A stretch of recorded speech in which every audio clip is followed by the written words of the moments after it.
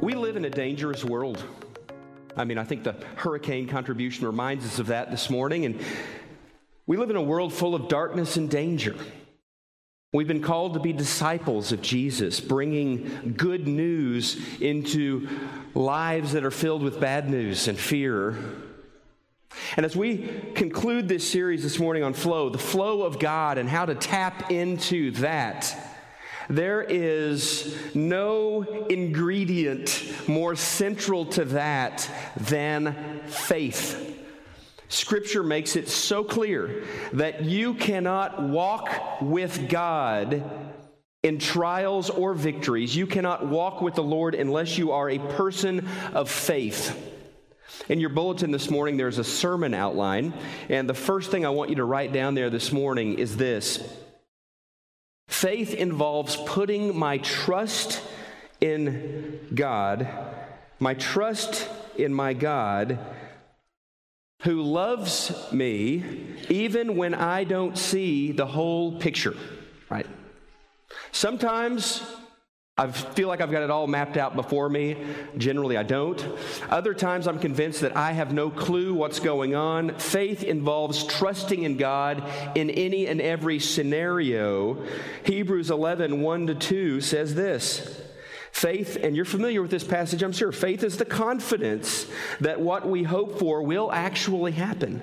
It gives us assurance about things we cannot see. Faith tells me that God is sovereign and God is in control. Despite what my 5 physical senses might tell me, God is in control. Now, a committed disciple of Jesus seeks every day to move deeper and deeper into a love relationship with the Lord Jesus. A disciple of Jesus seeks to line their life up with the revealed will of God in the Holy Scriptures. They're thirsty for the Scripture, and they're hungry to line their life up so they don't miss anything God has for them. And any sin blockage in their life, because sin blocks us from the flow of God, they want to tear out with God's help.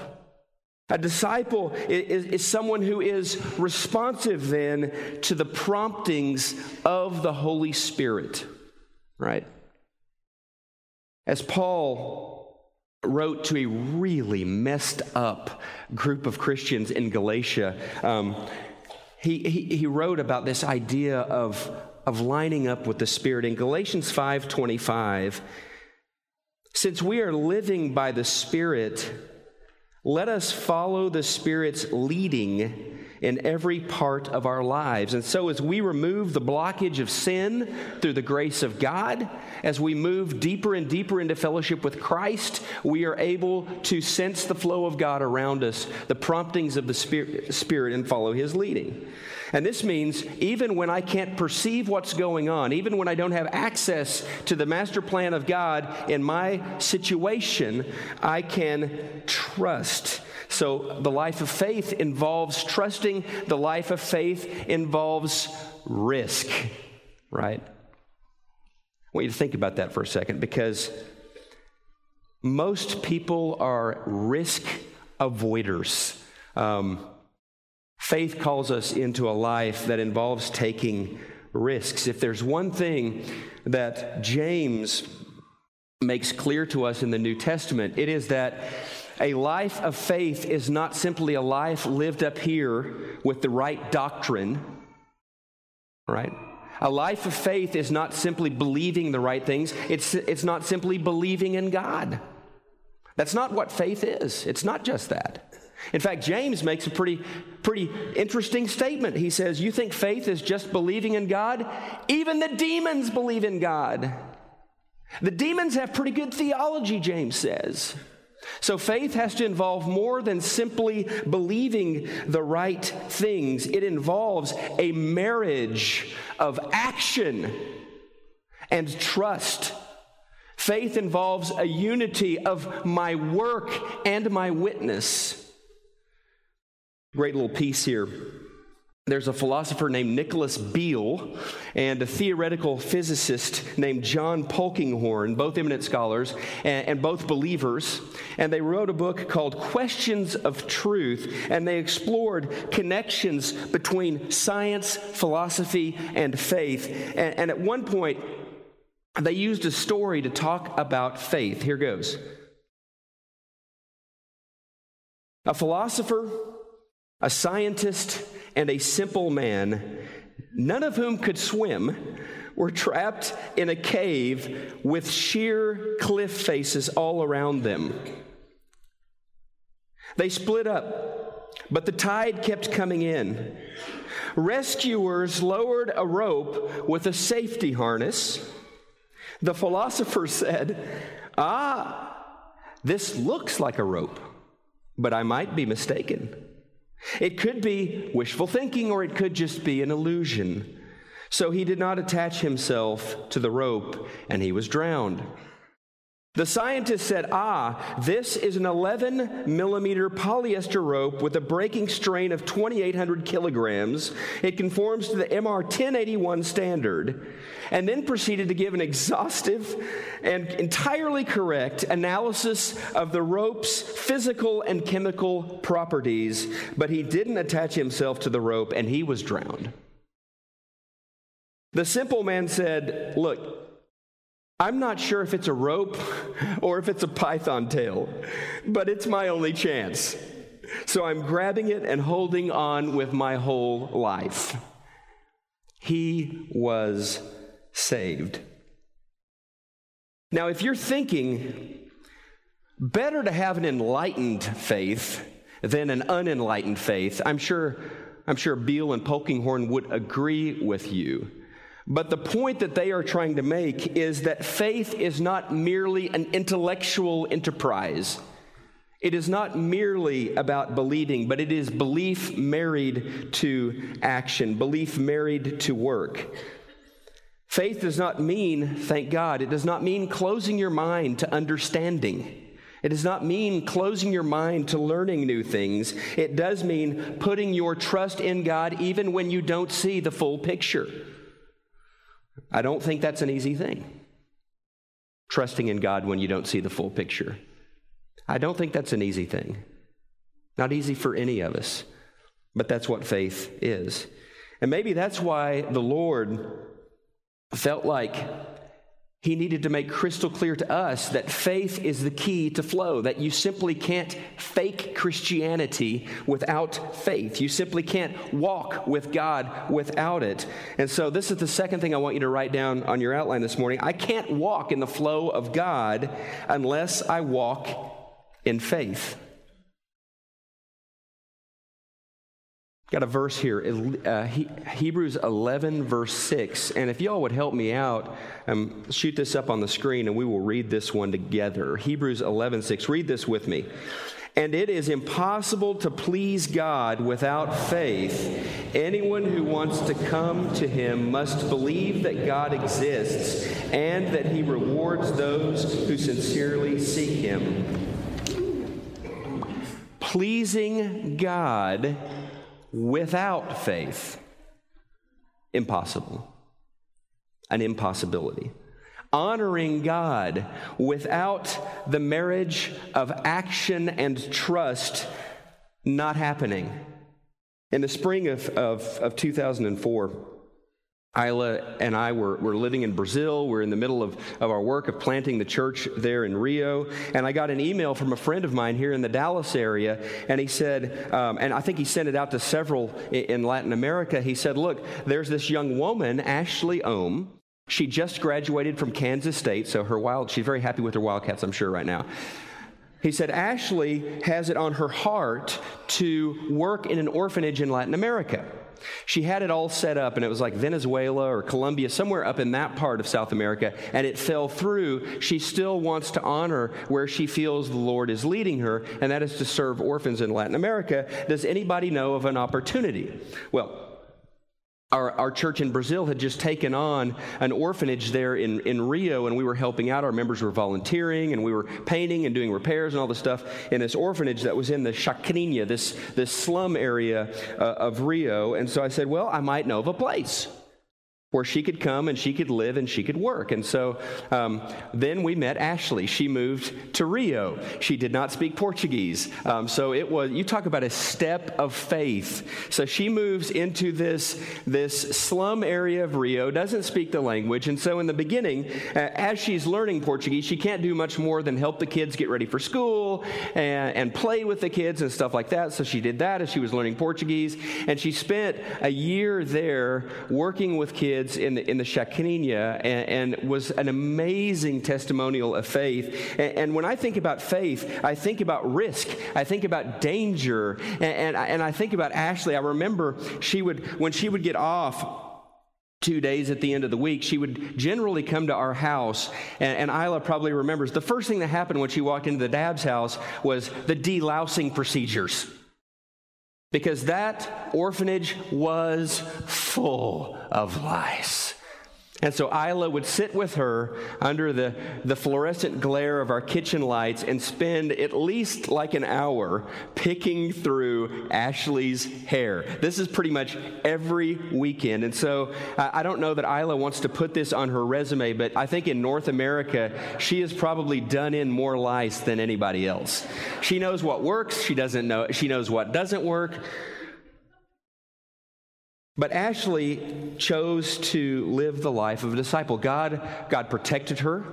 God blessed her. In fact, she wrote me, I thought of her this week because she wrote Isla and I a note just thanking us for allowing her to come work with us. And I got to perform her wedding a few years back as she married one of the young Brazilian men at the congregation in Rio, Douglas, and they're still there and they're doing very well.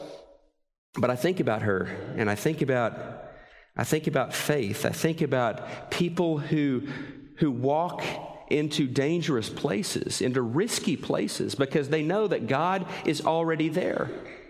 They know that God's presence surrounds them, and they know that they are about the business of the Lord. And so there is no simple recipe. There are no 5 easy steps to having a life of faith, but there are principles in Scripture that can orient us to this life of faith. And that's why I want to go to Matthew chapter 14 this morning. All right. And as we roll into verse 22, Jesus has just performed an amazing miracle, right? He has transformed 5 loaves of bread and 2 fish into a feast for thousands and thousands of people, and his disciples, the 12, witnessed this. He has sent them on across the Sea of Galilee, and he has told them that he will meet up with them later. Let's pick it up in verse 22. Immediately after this, the multiplication of the bread and the fish, Jesus insisted that his disciples get back into the boat and cross to the other side of the lake while he sent the people home. After sending them home, he went up into the hills by himself to pray. Night fell while he was there alone. Meanwhile, the disciples were in trouble, far away from land. They're in the middle of the lake, for a strong wind had risen. They were fighting heavy waves. About 3 o'clock in the morning, Jesus came toward them, walking on the water. When the disciples saw him walking on the water, they were terrified.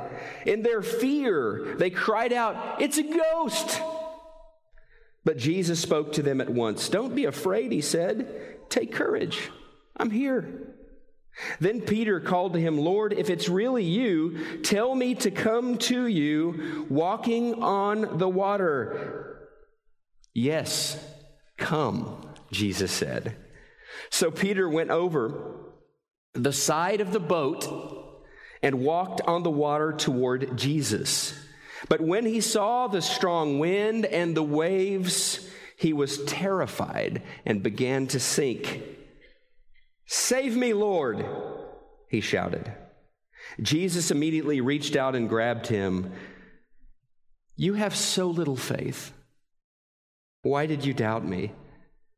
When they climbed back into the boat, the wind stopped, Then the disciples worshiped him. "You really are the Son of God," they exclaimed. And so here are the actors in this drama. First, Jesus of Nazareth, Galilean rabbi, who his disciples are increasingly coming to believe is the promised one, the Messiah, the Son of God. It's Jesus, and he is taking a leisurely stroll on top of the Sea of Galilee. And then you've got Peter, Simon Peter, fisherman turned disciple, who believes that Jesus can enable him to do something amazing in some pretty dangerous circumstances, and so he throws himself over the side of the boat on top of the lake. Finally, in this drama, we have the 11 other disciples who are, in essence, in this story, the boat people. They simply prefer to stay put in the safety and the security of their boat. So let's unpack this a little bit. There are some things in here, these are big foundational truths of walking in faith. And let's begin to unpack these this morning. This is on your outline.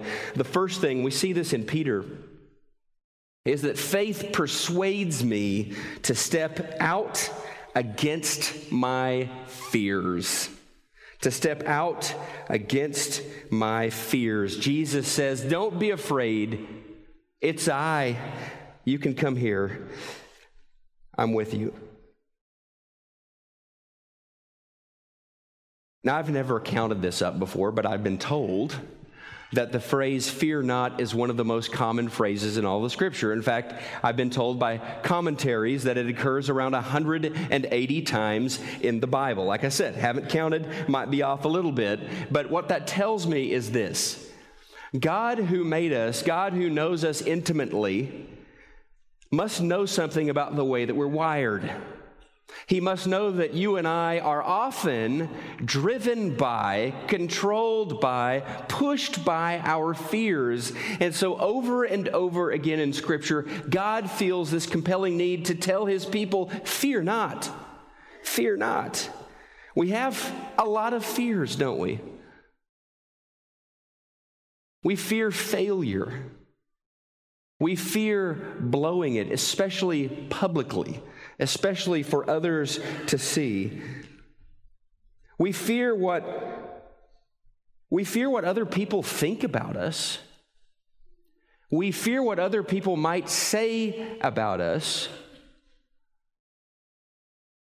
We fear getting ourselves into an unsafe situation. We fear compromising our security, and that is a big one. Like I said, we're risk avoiders. And that translates into all sorts of parts and areas of our lives. I mean, for somebody, it might be holding them back from tithing. It might be holding them back from generosity with their money because they're afraid if they give it away, they're not getting it back. They fear that if they're generous, they might not have enough for themselves. They fear that, you get the idea. And so those who live faithfully don't give fearfully. Those who live faithfully don't give fearfully. Now, real easy thing to do in this story is to kind of Monday morning or Sunday morning quarterback and look at Peter and say, man, he blew it. What a failure, you know? I mean, come on, where's the faith, Peter? But I don't think that's really called for in this story. I really don't. I see so much about Peter in this story that I like, so much about Peter and the way he responds to Jesus that I want to bring into my life. I mean, it took faith to throw his legs over the side of the boat and to trust that this tumultuous sea could support him. It just kind of helps me to kind of put it on this movie screen in my mind and use my imagination. I mean, Matthew gives us a lot of details in this story. I mean, 3 o'clock in the morning. So it is, and they're on the sea. It is complete darkness. However, they're going up and down, and their boat is beginning to take on water as this sea, as these waves come over the side of the boat, and they can hear the howling of the wind. And so it is a dangerous time to be on the sea. It is a dangerous time to be in the middle of the sea. Peter got out of the boat. He got out of the boat. And as they say, if you want to walk on water, you have to get out of the boat. Peter got out. Faith persuaded him to get out of the boat. Faith persuaded Ashley to move to Rio and work in the Chacrinha. But there were 11 others who didn't get out of the boat. Peter was the only one who decided to step out against his fears. The boat people, the other disciples, missed out on an extraordinary opportunity to exercise their faith and to experience the power and the power of God working in their lives. And so, as I think about this story, I think about the times that Jesus invites me, or you think about the times that Jesus invites you into a new place, a strange place, a dangerous place. And his word to you is the same word that he gave to Peter in verse 27. Don't be afraid. Take courage. I am here. But let's get real. One thing the Bible never does is tell you that faith insulates you from danger.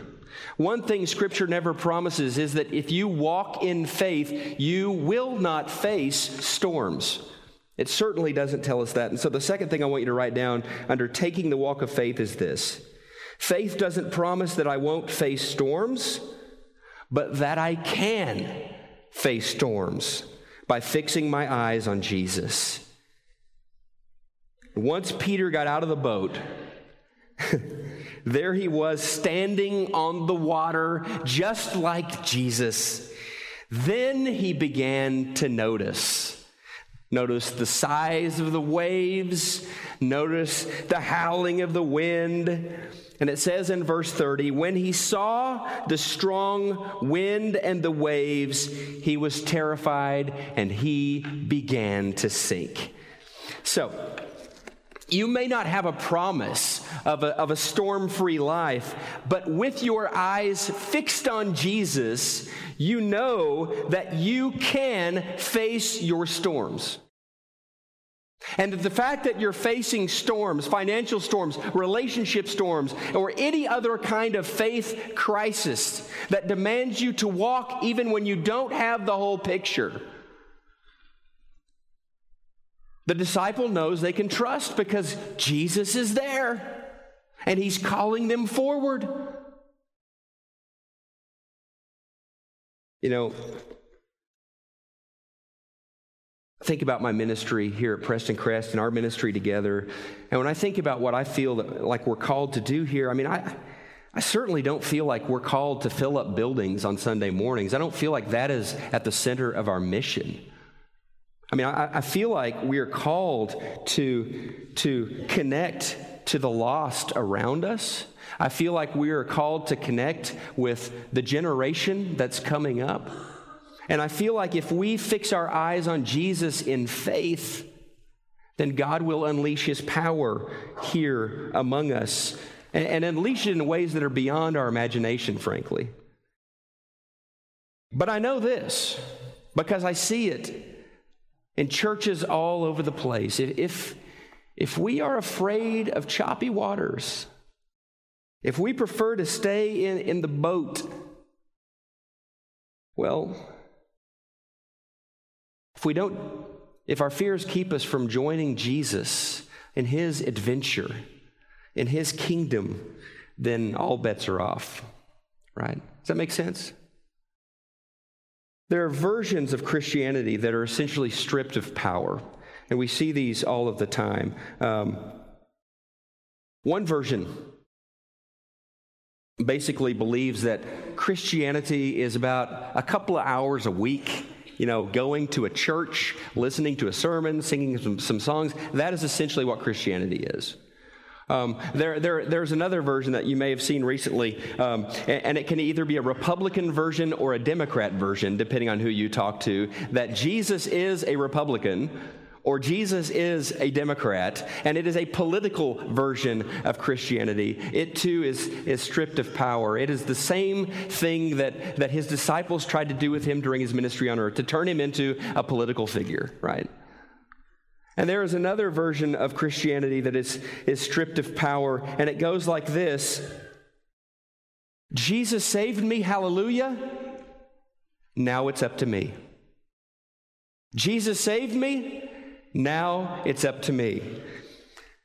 Look, it never was up to you, and it can't be up to you. It never will be up to you.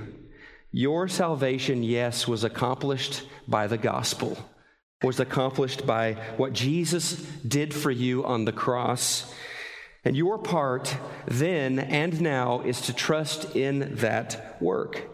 So write this down with me. Faith reminds me that my performance doesn't save me. Faith reminds me that my performance doesn't save me, but only the love and grace of Jesus. It is essentially the call that Peter makes: save me, Lord. I mean, that's a prayer you can pray every day.